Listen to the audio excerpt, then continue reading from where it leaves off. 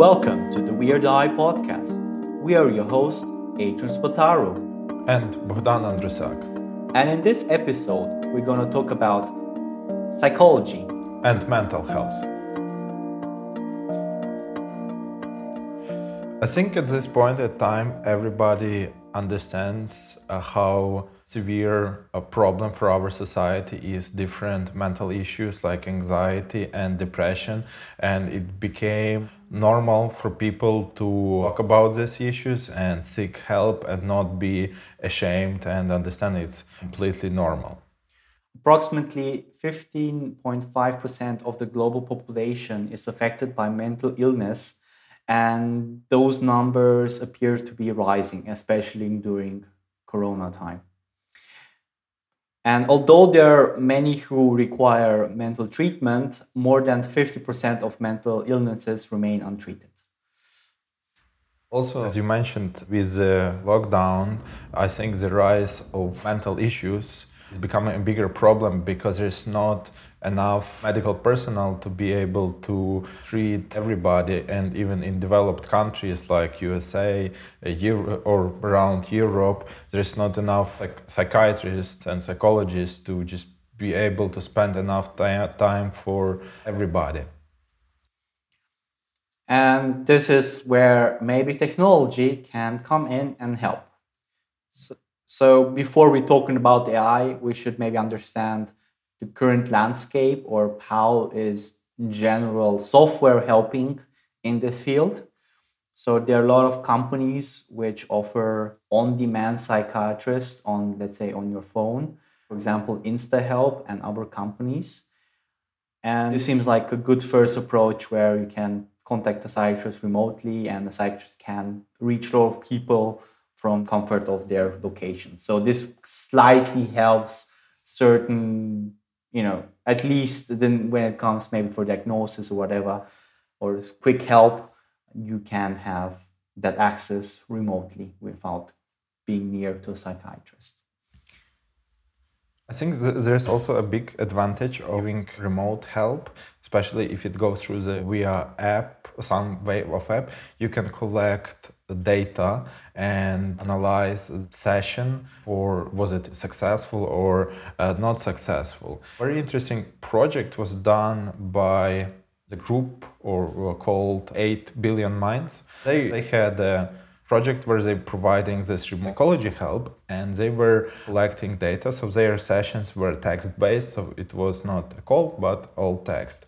And I really like their idea of creating embeddings of psychology sessions because, as we already know, in AI, feature engineering is one of the biggest problems. And they come up with really great way to create basically a vector from psychology session. So the duration of session can be split in different time frames, and then you can analyze what was people talking in this time frame. Was it some just chit-chatting, or was there some questions directed from a psychologist to the person to get some response connected to the issue?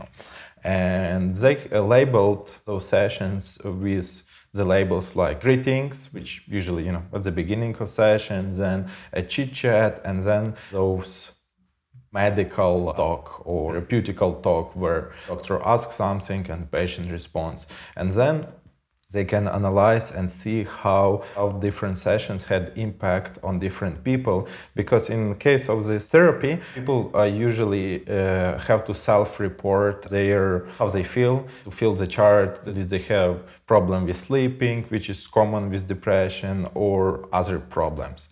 And after that, you have a scores and you can see which session improved those score better. Because it's different people, different types of treatment work. And it's really important for psychologists to recognize is a therapy helping immediately. Sooner they realize it's better to adjust their approach to individual person.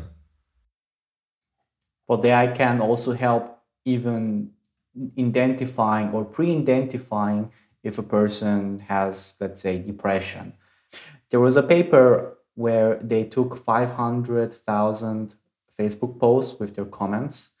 And they, again, big topic in machine learning, feature extraction. In this case, they did word and phrase extraction and topic modeling of the comments and the content. And they were able to identify depression associated language markers. And they could predict depression up to 3 months before the person receives a formal diagnosis. So we could use, preventive, let's say, detection of maybe certain mental issues. I mean, diagnosis when it comes for depression is more easier than, let's say, other mental issues, which are, I guess, harder to associate with a language. So it depends, yeah. But it's a good step in that regard. For me, it's interesting how the social. For me, it's interesting how the social media is now trying to invest into the detecting depression or other mental issues. Even I think one of the biggest contributor to our mental health is the issue of social media and generally how a lot of AI systems now work when they create those bubbles and they always put some news on you, always trying to stress you up to get you hooked to stay on a website for a longer time? Yes, like one example, you could say YouTube is a kind of a social media nowadays. The AI recommendation system, the main thing it tries to optimize is watch time. So that means that it doesn't really care, oh, you're happy with your life, or oh, I'm watching maybe the video which changes my life or makes me the most productive person or whatever. The only thing it cares is that you watch that screen as much as possible. And I wouldn't be surprised that other companies have similar metrics, because if you do not pay for the product, let's say Facebook, Instagram for the account, or YouTube, then you're kind of the product. And the way they make money is through ads and your data. And when it comes to ads, which I would think is the main revenue stream, then the main motivation here is that you watch the more content. The more content you watch, the more ads you see. So it's kind of inherent from how these AI machines are engineered. You maximize revenue. How do you maximize this? Well, you see the effects, what can happen if you maximize this particular metric. And from working in newspaper, I know that the content that generally gets the best performance is usually stressful content. It's like the news about some crimes happening or news about terrible accidents. And in newspaper we have editors, so they select what should go into front page. So they never put too much of this stressful content in front page. They keep it diverse. But in case of recommender systems, automated systems like on YouTube or other platforms, it happens that it will only recommend this negative content, stressful content that will create a picture in your head that the world is a terrible place and only things that are happening, explosion, wars, and death. I personally, when researching for this podcast episode, I couldn't find any paper, at least, which was talking about how do you balance, let's say, the main metric, which is, let's say, watch time or, staying active on the platform, let's say revenue, right? That's what you think you care the most, and let's say well-being of the community.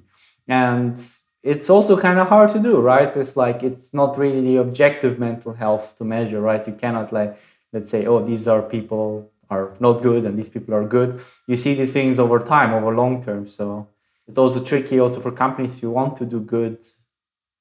I mean, okay, they could just don't use the recommender system which they're currently using. Okay, maybe the solution is more obvious than not. But I think for public companies, they do not have that freedom when you have all those stakeholders on you. This is more a freedom of a small company. But okay, let's go back to AI. Yeah, back to the core problem that we started talking about. So we talked about chat applications. The biggest company which I could find which is working on this space is Ginger. So it's very similar to all those other apps, which you can, just press a button and you're logged in with a psychiatrist. This is very similar, but this is offered for companies. So what they do is they provide direct counseling services to employees. So the employer will pay Ginger, and Ginger will offer to the companies, like for every employee, that. And it basically analyzes the words the person uses, and based on that data, they could provide recommendations. So they have, I think, over 2 billion behavior data samples, and they have like 45 million chat messages, and so far they have like 2 million clinical assignments. So they have a lot of data which they can already do like this next step of providing recommendation. Something similar what you mentioned in the beginning of the episode. What did I mention at the beginning of the episode? This 8 billion mind? Yeah, exactly. Yeah, and I think a lot of employers are looking into not controlling, but checking the welfare of their workers, especially now, and also people working remotely, because I think in office setting, people can notice somebody behaving strangely.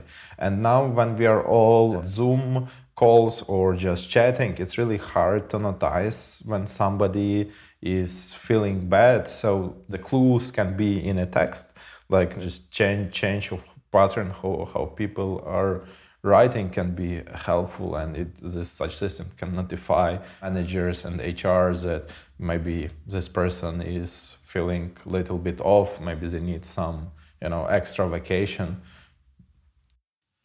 Yeah, and like even let's say you would have an AI. So there's AI which you could use to identify emotions on the face and also detect fake emotions. Like there's research on making like face landmarks, which is science of mapping your face and then classifying those face expressions to certain emotions and so on. And with a sequence of this, you can have a sequence of emotions and you could maybe classify some stuff. But the problem is like, well, okay, that sounds good in theory, but in practice, the frame rate on your Zoom chat is like very slow, and like you can miss these micro expressions, which happens in a person's face, which fundamental if you really want to understand how a person is maybe feeling from their face emotions. To be honest, like on my opinion, I think those technologies are good, but they are far, far away from being really implemented in a workplace effectively. I think it's nice that they are emerging, and there is that idea that employers should take care about welfare and health of their workers, and but I don't think that detecting depression just by visual is kind of possible, because I think that's where you need a lot of knowledge of psychology and psychiatry to actually be able to say something. Because of course you can collect data set of like 10,000 people who has depression, their faces, and 10,000 people without depression, and make classifier, and then be like, okay, the model said that this person is probably depressed just because of face. But I don't think it's a good approach. I think especially visual classification and the emotion detection can really help inside the therapy. It can help. How can I would imagine it? It's like you have the therapy session going, and the camera can pick up all the subtle movements of the person, and then a doctor can review it and see it. Because I think the people with lots of experience, they don't need such help. They have years and years of practice. They can pick up all subtle hints and changes of expression. But maybe people that just start practicing, they can benefit from using another AI. That said, if you would use EEG for to detect depressive disorders or bipolar or schizophrenia, you could use EEG to actually detect those things. So when it comes like from text, it's like, yeah, maybe, it's a hit or miss. Like I read this paper where it was very recent last month on detecting bipolar disorders on Reddit comments and so on like this. And this is based on self-reported people. but still it's NLP, and with camera it's takes you're simplifying the human communication quite a lot, taking everything into account. And with this lack of with the simplification, you won't be so good, and therefore psychiatrists can, as you mentioned, pick up all those subtleties way more easier and without any effort most of the time than these tools which don't have a chance, let's say. Yeah, but it's also important to understand those tools are not aiming to replace anybody, just for this early detection and maybe suggesting person, because I think some people just go with depression and other like anxieties without really realizing that they have it. They just feel bad or sad and they don't know what's happening with them. But if there is something that can, there just be like, you should check for help and not be sad all the time. Other things that I was trying to find for this episode is how communication with AI can affect people. Like, so I'm mostly talking about chatbots and virtual assistants. I didn't find too much of information how it really affects people. There is quite enough work into the research of can virtual assistants help with detecting depression, or diagnosing depression. And there was an experiment in France. They took people. They didn't took people. They conducted. They kidnapped them. They selected people that were complaining about sleep issues. So they had quite a lot of people between 18 and 65. And of course, everybody agreed to this experiment. And they were talking to virtual assistant, completely like 3D rendered person. And it was just a questionnaire, and it was talking, so it was not chatbot, it was with the speech generation, lip synchronization, so it was like talking to virtual person. And because of the questionnaire that was developed, they managed to diagnose depression in the people that then later proved to be depressed after doctor evaluated them. And that was very interesting for me, this idea of human-computer interaction. Because for me, I don't really like chatbots and virtual assistants. I never use like Siri, I never use voice assistant. For me, it just feels really strange. I don't know, maybe it's because, I'm more familiar with those technologies, understand what's going on background, but maybe just my personal preference. But it seems that people in this experiment, most of them said it was a good experience to talk with these virtual assistants, and they kind of helped them. Yeah, related to what you said with like Siri and stuff like that. I also feel the same. Like maybe because we know how these things work, but I think it's like we are biased in that regard because we don't see AI as like like this self-aware thing, And if you feel like okay, this thing has some intelligence inside, spoiler alert, it doesn't have. But I guess like if you come like with no experience, like okay, this is AI which is a bit self-aware, let's say, in certain regard, and it's here to help me, maybe that already helping you open up to a bot than, let's say, because I know you have birth behind you. Because I think would be maybe one of next types of therapy where people just talk with AI, because maybe some people are ashamed of some things to tell even to the therapist, and they always keep it in a secret. But if they can discuss it with, virtual things that probably won't judge them, then maybe those people would be able to open up more than they can open up to any other people. When I was doing my bachelor's, our professor, I don't know what lecture, I couldn't find any reference. But in the 90s, 80s, there was a basic, we're talking about like rule-based system times AI, where they would exactly have like a chatbot where you can discuss, with your AI, and you just try to get help from that AI. And it basically just like whatever you said is like, so why do you feel like that? Or why do you think that? You say like, okay, I feel sad, why do you feel sad? Like it will do stuff like that, like just constantly, I feel like I'm not understood. Why don't you feel understood? Right? It would just be free.